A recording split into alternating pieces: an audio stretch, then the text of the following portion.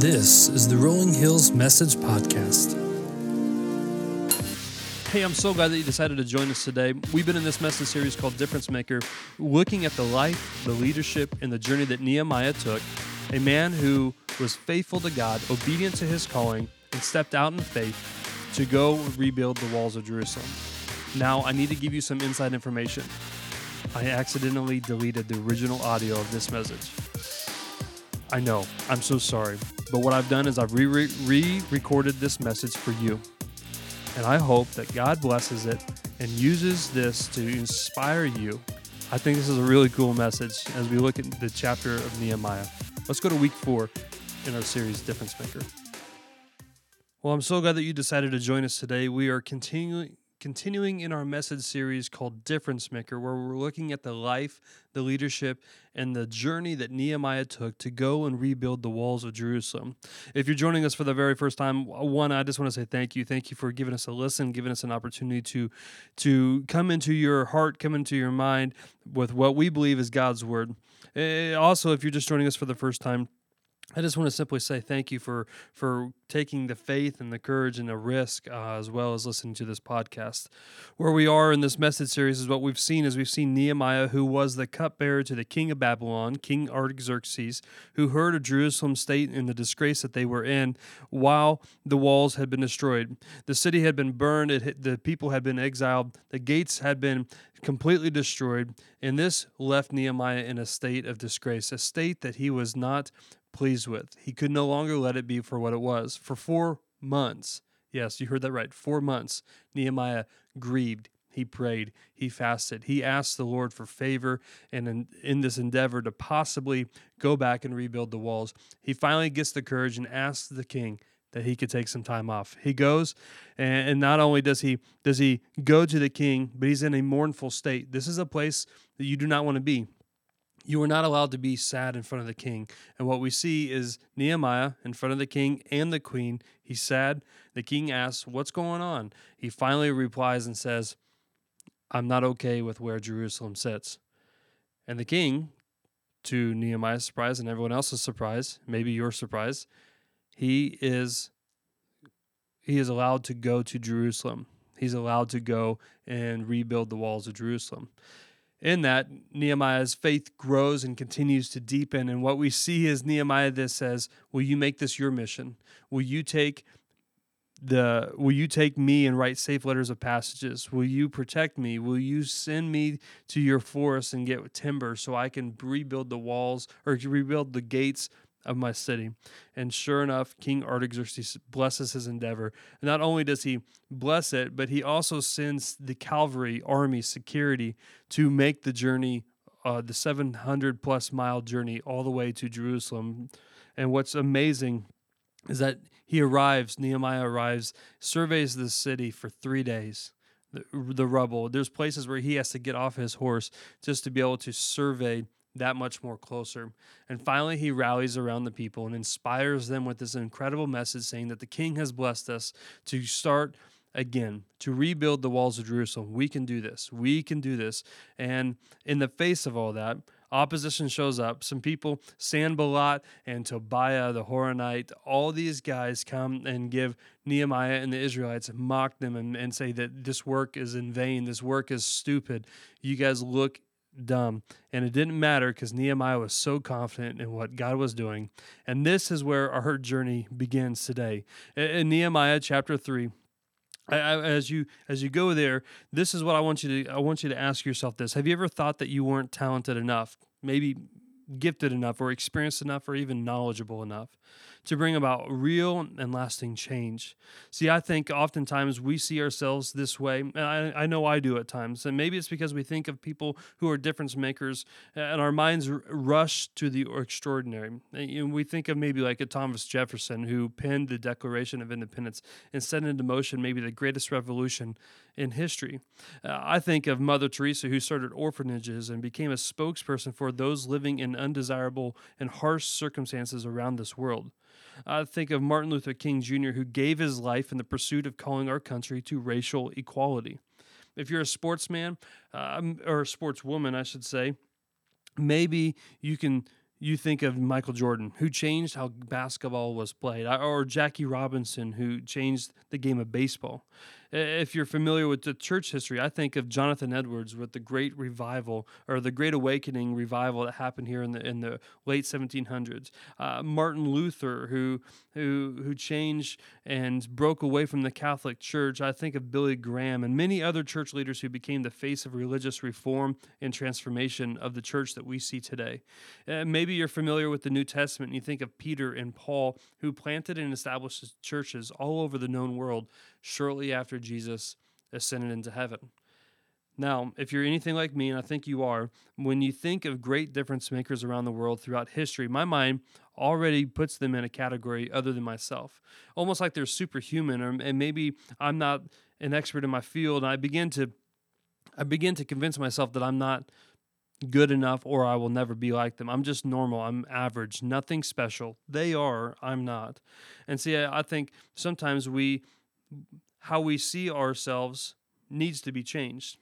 And when we see something that can't remain the same, something has broken our heart, oftentimes God will move our heart to do something about it and get involved. But I think most of the time when we think about doing something of significance, we look at ourselves, we look at what we're not capable of, our inabilities and our weaknesses, and we decide to just wait.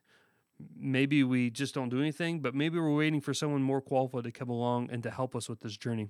See, I think oftentimes we look at a problem and we feel as if nothing is valuable, that we have nothing that's valuable to contribute. And so we settle for what I think is worse, doing nothing at all.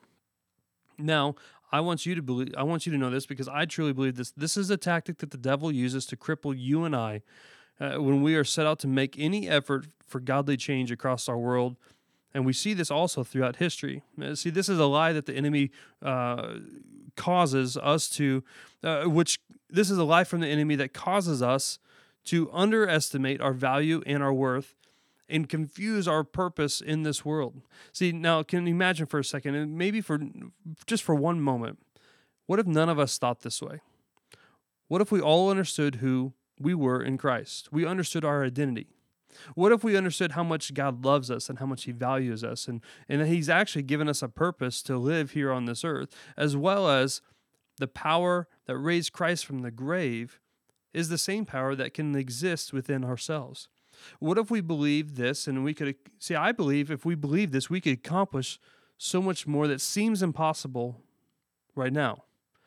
See, I think this is what it would look like. I believe that we would see revival and awakening like the world has never experienced before. See, I believe that if all of us joined together, lived out our purpose that God has given us, and we lived this out in our neighborhoods, our workplaces, in this city, in our state, with tenacity and passion, knowing something is better available, believing through that Jesus, we are more than capable, I believe that we see this revival. I believe that we'll see the efforts of God's people confidently living out their purpose with a plan. See, I think we do this through the love of Christ when we eliminate the racial divide that's happening within our country. I think we put an end to kids in foster care sleeping in office floors. I believe that we could adopt the 231 children that are currently on the Adopt Kansas website. Kids like Elisha and Timothy and Isabella and Fernanda and Jaden. See, I believe that we could empower the poor and we could rescue people out of addiction. I believe that we could reduce the demand for pornography as well as eradicate human trafficking. See, I believe that if we all lived with the right understanding of who we are in Christ and what He has done for us, we could do so much more than we could even fathom in this moment. See, I think we could take the gospel to the 7,000 people groups in this world who've never heard the good news of Jesus. Just a fun fact for you, there is an estimated over 350,000 congregations within the U.S. I definitely believe of those 350 congregations, we could find some way to reach that 7,000 people groups. So what's stopping us, church? Because I believe that we could transform Shawnee County by bringing heaven to earth with the love of Jesus Christ. I believe this wholeheartedly with every ounce of my being. The question is, what is holding me back? If it's not Satan and it's not sin and it's not resources, because I believe God has already conquered our sin through Jesus. He has defeated death through the resurrection of Jesus, and He has given us unlimited power and resources through the Holy Spirit. So what's holding us back? I believe that it's us, you and me. Because unfortunately, oftentimes we don't believe it can really happen. We get so overwhelmed by the size of the task and our inability that we choose to do nothing at all and we decide that we cannot participate in the mission of God because of our overwhelming feeling of the task. So I think oftentimes we underestimate our value and our purpose and what God is calling us to do. We are too busy looking at ourselves instead of looking at Jesus. And it keeps us from accomplishing amazing and incredible feats in the name of Jesus. But church, it doesn't have to be this way. And as I've said every week in this message series, I believe that God has created you and me, all of us, to be difference makers. He wants you to play a part in his mission, to remove the darkness of his in this world and restore people into a relationship with him. I truly believe that in all my heart. See, and that's where our message starts today. What we're going to do today is a little bit different. I'm not going to go through the entire chapter like we did on Sunday, but what we want to do is I want us to point out a couple things that we're going to see here in Nehemiah chapter 3. What we've seen is that, one, Nehemiah, who's writing this, does not put his name in chapter 3. Now, and technically in verse 16, we do see another guy named Nehemiah, but he's not the leader that we've been discussing. What this is important for us to point out, because we often think of difference makers, world changers, kingdom shakers. We think of people as leaders of these who are known, but Nehemiah might be the most overlooked chapter in the entire book, because what it is an entire list of people who helped participate in making the walls of Jerusalem be built again. See, I believe everyone has a specific ability to participate, meaning you and I have a specific role to fulfill, a significant role, I would add. In order to make a significant difference in the world, we must realize that each one of us has a part to play in this mission.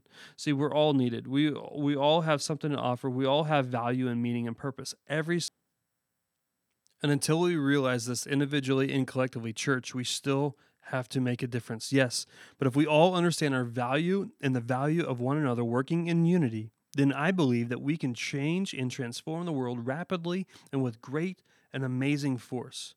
All because our God is so big. See, when we understand our purpose and our value, we work together. And what we're going to see today is in this chapter, and if you're like me, most of the time we skip over lists or we skim over lists within the Bible because of the odd names. And I'm not going to bore you with trying to pronounce all of them today. I did that. I tried to do that on Sunday. I do not speak Hebrew. I do not speak Greek. But what I'm going to do today is hopefully show you a couple significant pieces within chapter 3 that I think will still be able to translate the message that where we had on Sunday, as well as what you're listening to right now. And so if you've got your Bibles or you're just listening along the way, here's what I want to show you. We see in verse 1, it says Eliashib, I'm telling you, I'm not going to get these right, but the high priest and his fellow priests went to work and rebuilt the sheep gate. Immediately, what we see is that there is this massive charge of people who are willing to get their hands dirty. But what I find interesting is that Nehemiah takes the time to write the first people to get their hands dirty. And who were they? They were high priests. They went to work on the sheep gate, which this is incredible for us to see, because this was something, these people didn't have to do this. Most priests were above this type of work. But what we see later is they concentrated it and they set its doors, and as far as the Tower of the 100, and as far as the Tower of Hanel. And see, what we see then later is next to him, men of Jericho. Next to him, Zakur, the son of Imri, built. The sons of Hassaniah built the fish gate and laid the beams and set its doors and its bolts and its bars. And next to them, Meremoth, the son of Uriah, son of Hazak, or Hakas. See, I'm telling you, I'm not going to get these right.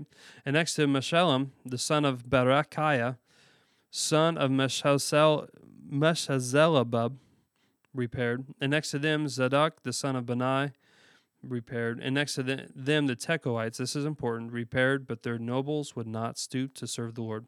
So now as we wrestled through and try to get these names out for you, I told you I wasn't going to do it, but here I am doing it because I think this is important. The first 5 verses, this shows us a couple things that I want us to see that you're going to see trend throughout the rest of this chapter.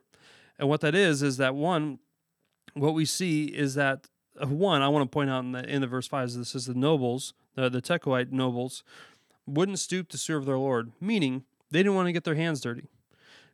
They could have been like the high priests and got their hands dirty, but they decided not to. I don't know about you, but I think of maybe a class project, and maybe it was a work project for you. It was somebody on the team that did not contribute much. What's fascinating to me is that Nehemiah decided to take the time to point them out, to say, all these people did work except for the Tekoites. So if there's anything I can say, anything important to you today, don't be a Tekoite. The Lord wants your hands to get dirty for his kingdom, for his mission. And what we want to see happen is God moving through your life. And the only way that we can see that is when we allow God to move us physically. So, moral of the story, don't be a Tekoite. What we see later on is we begin to start seeing people begin to rebuild certain parts of the wall.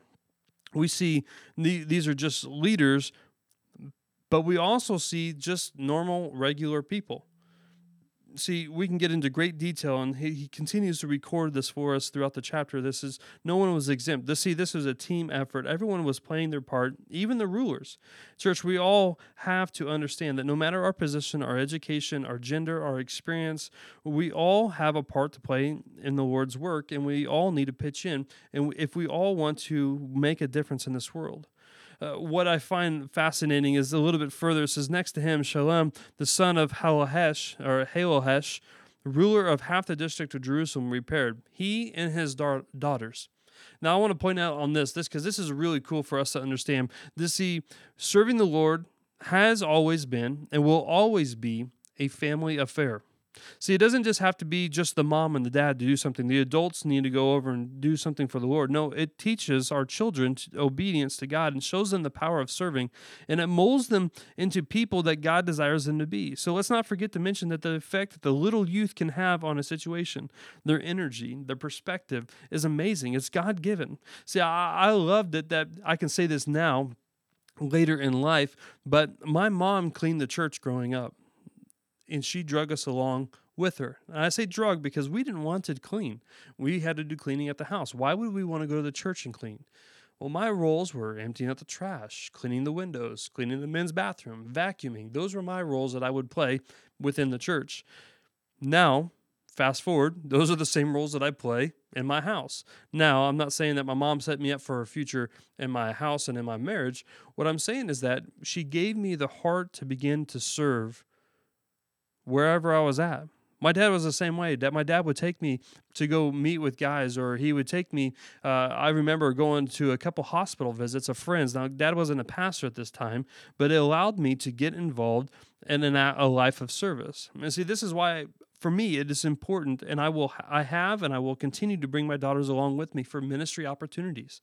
Whether that's going to the hospital, whether that's us stopping and praying for somebody when we get the news of something sad or tragic or someone sick. I want my daughters to understand that we go to the Lord in all circumstances. We will always, as a family, and I say we will always because, and I'm saying this more for me than probably for you, I, as a dad, need to raise my children up in the ways of the Lord. Because church, our children are not the future church. They are the church. That's what I love when Jesus says, let the children come to me. The adults wanted to keep them away, and so Jesus says, no, it's important that they come to me. And he later on says that he calls us, for adults, to have faith like a child. We should be looking more at our children in their faith as we grow and disciple and train them up in the ways of the Lord. Maybe for you, it's finding a way to serve with your kids. Well, maybe you can't go out and build the house in Mexico, but what you can do is you can serve within your church. Maybe join their host team, or you maybe join a team where you can be a part of, and you can serve together. See, I love it that in Wichita, when we were there, we had a guy who would bring his two daughters and bring them along to serve. We had parents also strapping their kids in, wearing them as they served. We, church, can do this. Let's continue to build the kingdom up and showing our kids how to love and serve like Jesus. Now, so if we continue to go back to this list, then what we see is people rebuilding the Valley Gate and the Dung Gate, and what we see is them setting them doors. And later on, we see this phrase over and over being used. It's called next to. I'm reading out of the ESV version today on this, and what we see throughout the rest of the chapter is that this phrase next to. What I want to point out is that this is far more than a list of names. Church, this is evidence that far more is accomplished when we all contribute and work together in unity. That's what I love about this picture, is that they're all building this wall together. Side by side, next to, 15 times to be exact. This was a unified team effort. See, everyone was working right next to each other. This is how kingdom work is accomplished. All of us, hand in hand, working side by side. And it always works better, especially doing hard work, when you're working along somebody else. See, there's camaraderie, there's encouragement, there's teamwork that gets the job done faster. And that's why we worship together. That's why we serve together, while we study Scripture together. Because, church, if there's anything I can point out today, is that life is better together. It's living in community. God designs us to be in relationship with Him as well as with others. And this is extremely important for us to understand, as well as especially true when we're doing His work. Also, what I wanted to point out is that there was no one responsible for building just the entire wall. Everyone was doing their part. And the other thing that I want to point out is that as you read chapter 3, no one is listed as a tradesman or as a builder. Like, this is their profession.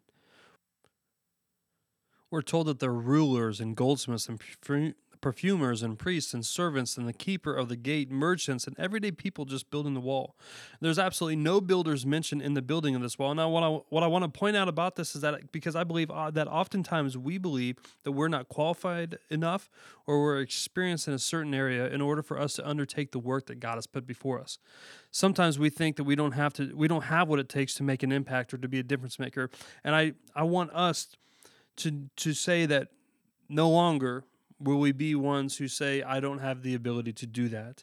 See, I think when we think of this, we think of 100 other people who are more qualified than we are. They have greater talents. They're more special. Their disposition is even better.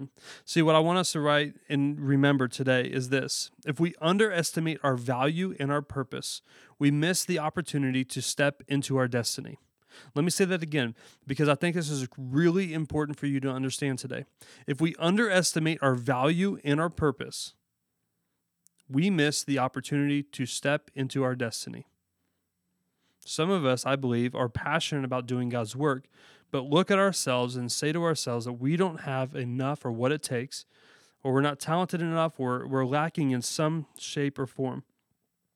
Church, hear me when I say this. The greatest ability for the kingdom of God is your availability. Let me say that again. The greatest ability for the kingdom of God is your availability. See, God has all the ability in this world. He can do anything that He desires through whoever He desires.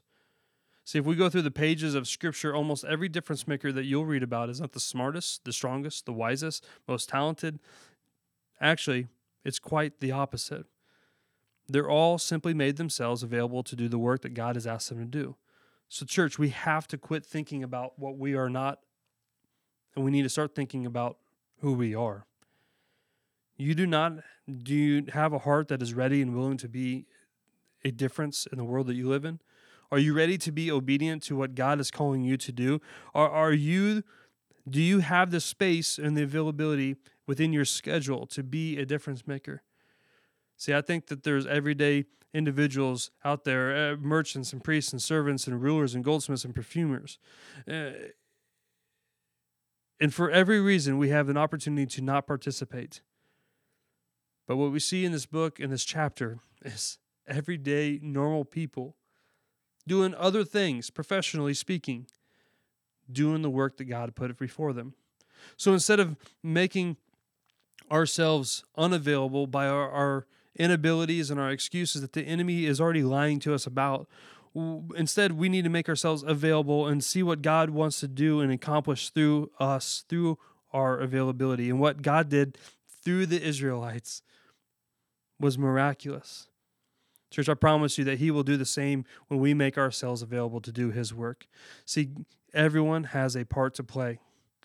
I also have to point out that 6 times we were told that they built the opposite of their house or beside their house. Nehemiah made this mission personal. The part of the wall that they were rebuilding was the part that they were going to give them protection, to give them personally their safety. If built poorly, it was going to affect their own lives. But instead, or besides, what we know is that their neighborhood could now be better because of this wall. See, when it comes to being a difference maker, there are some people who just want to go across the world, and that's just fine. But before we're ever called to go across the world and to serve, we must be obedient to where we are. See, God wants you to be a difference maker right where you are. So you might be a stay-at-home mom. God wants you to be a difference maker to your children. You might work in a business and have an office or work in a cubicle. See, God wants you to be a difference maker right where you are. You might be a plumber, an electrician, a trash truck driver. God wants to use you right where you are. See, there's going to be others out there who are going to say that I never want to do that. If in order for me to serve God, I have to go here. I have to go to Timbuktu. I have to go to Mexico. I have to go somewhere. What God is calling us to do is to be the difference maker in the world that we live in. Sure, some of you right now might be being called to Kenya. Some of you might be being called to Poland. Some of you might be called to the Philippines or Laos. That's awesome. Go do that. But the majority of us are probably listening to this podcast on our phones, in the car, driving somewhere. Maybe you're driving to work right now. God wants you to be a difference maker right where you are. See, the mission of God, church, is always personal. There's no one exempt from the work of Christ. And if there's anything I can encourage you in, it's time to get your hands dirty. So let me just conclude with this. See, I truly believe that everyone has a part to play in the kingdom of God. See, God wants to do his work in and through you. That's why Paul writes in 1 Corinthians 12, "For just as the body is one and has many members, all the members of the body, though many, are one body. So it is with Christ." You and I are different members of the body. But when you bring us all together, we complete the body of Christ in the world today. So we all have a part to play. And when we're unified in Christ and in his Spirit, absolutely nothing can stop us. So let me just leave you with this. Number 1, the time to build is now. The walls have been broken down too long. Sin and evil has had its way. Things don't have to remain the same. We're not going to settle for the status quo anymore. We're going to long for what could be, because that's what God is doing in and through us. Jesus Christ has come. He's died for our sin. He's died for the sins of this world. He's rose from the grave in all the power of God, and now has filled us with his Holy Spirit and has given us the life-changing commands to go and bring heaven down to earth. So let's get to work. Number 2, God wants you to be a kingdom builder. Your life has purpose, meaning, and value. You are loved by God, and he desires you to join him in his work in restoring people through God, through the good news of Jesus Christ. It doesn't matter what your experience level is, your education, your profession. God wants you right now, right where you are, to bring this God-sized difference to this world. So remember, the greatest ability in the kingdom of God is your availability. So you make yourself available to do his work. And lastly, number 3, more is accomplished together. We are all part of God's body. Unity is essential to success. And we must stand by one another, to care for one another, to spur on one another, to encourage, to stir, to challenge one another. So let's make a difference together. See, kingdom building is the best, most rewarding, life-giving work that you will ever be a part of. So let's go build. Once again, we want to thank you so much for joining us today. This message series has been encouraging us to live as difference makers where we are. What's encouraging about today is what we heard is that it takes more than just one person to make a difference. It takes all of us. And I truly believe that you are a difference maker. You may not believe it yet. That's okay. But I do. And I know God does. God has a deep desire for you to make a difference in the world that you live in. We'd love to support you in any way that we can, so go ahead and reach out. Shoot me an email, matt@rhcttopeka.org. Shoot me an email. I'd love to talk with you. I'd love to share your story. I'd love to know more of what God is doing in and through you. If you'd like more information about our church or our podcast, go to rhcttopeka.org. There you can find out all the information, who we are, where we're located, our service times, all that. I truly believe that God is working and moving in your life. And my hope is that you begin to believe that you were created to make a difference. And until next time, be blessed.